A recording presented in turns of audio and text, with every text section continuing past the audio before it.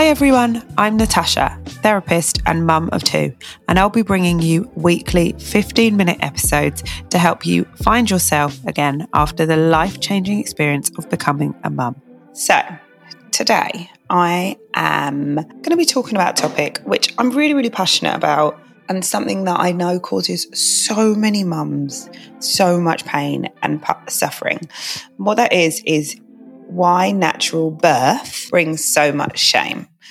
Now, I think what I'm talking about is the word natural birth. It's like if we don't have an intervention-free birth, we are having an unnatural birth. I mean, even that just sounds horrible, doesn't it? Now, I didn't have a natural birth. I didn't ever consider having a natural birth. Births, I've had two. Until the second time, actually. Second time round, I was really close to having one because my son was born in COVID. I obviously didn't want to be in the hospital. I was thinking about having a home birth because my first birth was so wonderful. It was wonderful because of an epidural, I may add.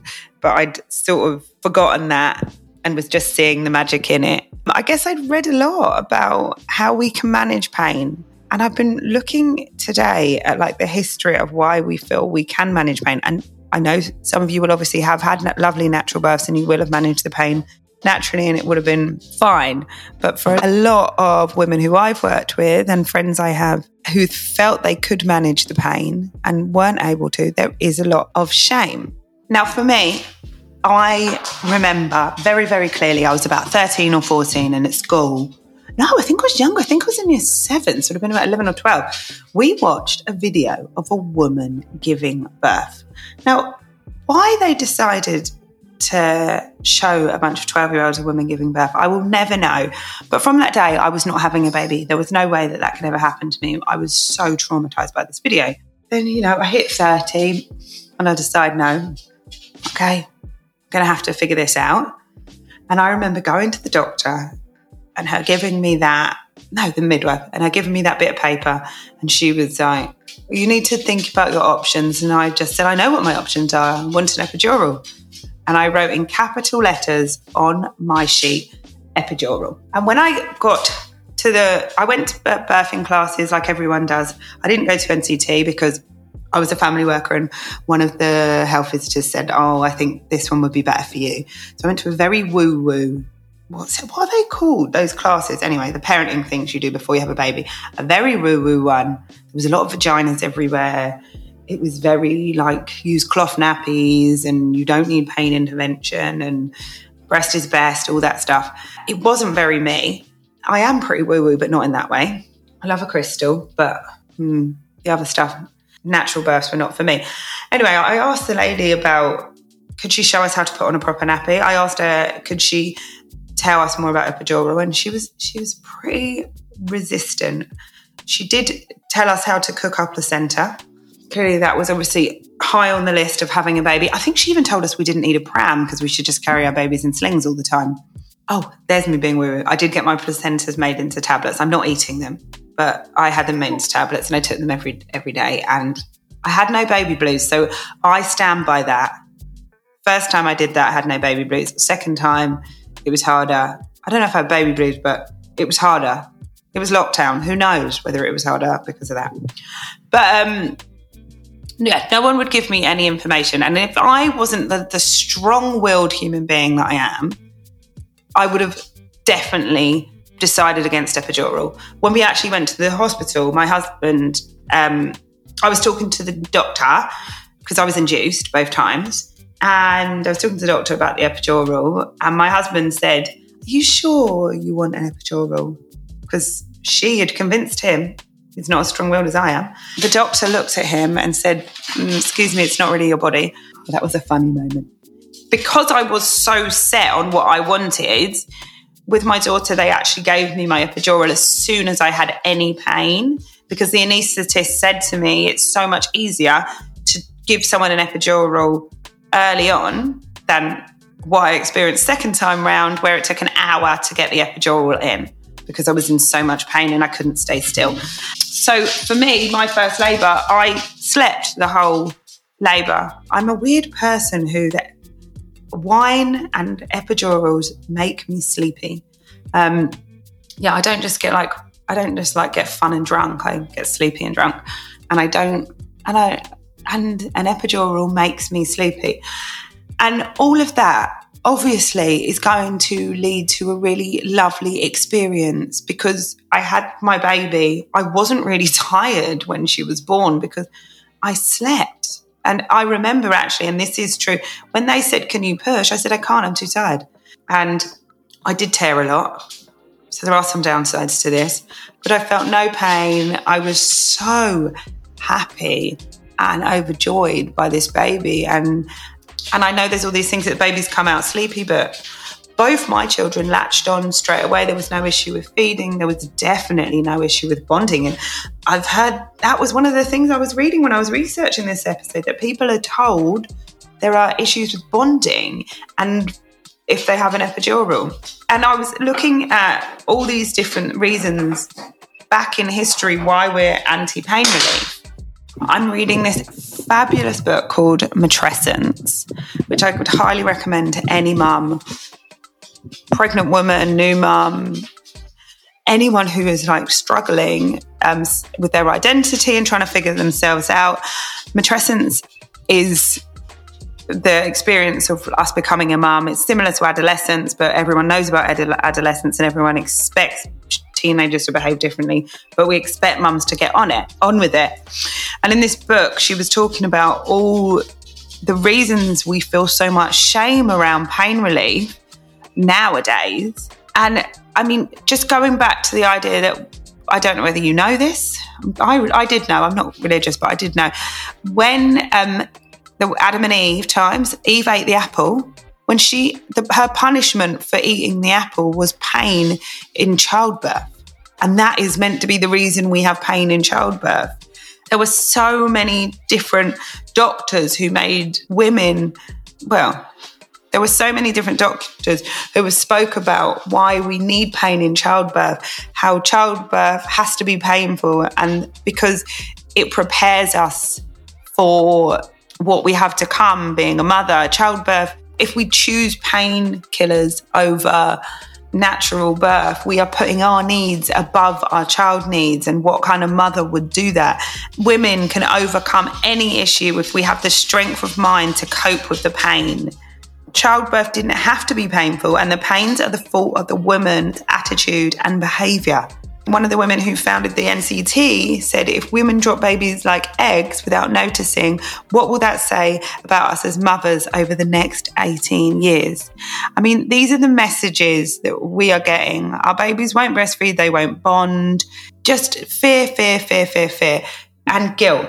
So even when we're pregnant, we are constantly getting these messages. And then what often happens for so many women is they go into labour and then they can't cope because they're not prepared, and they've read that if we do all the hypnobirthing and we get the water birth and we do all the things, we prepare ourselves and we meditate. I love pregnancy meditation. I did that all the time. First time round, second time, who's got time? When we still have pain relief, then obviously we're going to feel like a failure because we're not doing what's supposedly best for our babies. But why do we have to continue to shame women and continue to make them feel terrible for something that could inevitably make the experience of becoming a mother so much easier? And I will forever argue that my epidural is one of the reasons that my birth and my third trimester was such a wonderful experience with my daughter. Like, it really was magical. Like, don't get me wrong, there were hard bits. It was tiring. When I was breastfeeding, it was really, really hard. I didn't breastfeed for long. 6 weeks, I think, still long, but there's me comparing again. When I stopped breastfeeding, it was amazing. It really was. My birth, I would honestly say, must have been one of the most wonderful births anyone has ever had, really. My mum was at my birth and she said to me, I can't believe I didn't have this when I had gave birth to you, because her births were so, so awful. Now, my experience with my son wasn't quite the same. I did try to just have gas and air, because I think I've obviously started reading more. when I was a new mum, I didn't know anything. I can't have read much. Second time I started reading more and I started to overthink it. And I thought, okay, I don't need the epidural. I'll be fine. I can just have gas and air. Now, to a certain extent, that was nice. I didn't find the beginning bit that hard. I thought, I'm smashing it. I'm just really good at this. I know what I'm doing. The hypnobirthing worked. And then the pain started. My pain started really late, not till I was 5 centimetres. But the pain was so bad that I can't remember it. We say you're going to be out of it with the epidural, but I was out of it with the pain. And I guess that's our body's way of helping us to recreate again, because I have a feeling that the pain was horrendous, but I think I was blacking out with the pain because it was so bad. And that is so many women's experiences. They're blacking out with the pain. And then worst case scenario, you have all these hours of labour and then you have to go and have a cesarean anyway. Then the trauma of that, because you've been, God, it's just such a huge thing, giving birth. And I don't know who it helps to minimise how big it is. And I think that is the thing that I really, really struggle with, because I think that my experience of people who have felt it was going to be easy have been more damaged afterwards and more just traumatised, because they had convinced themselves that it wasn't going to be a big deal.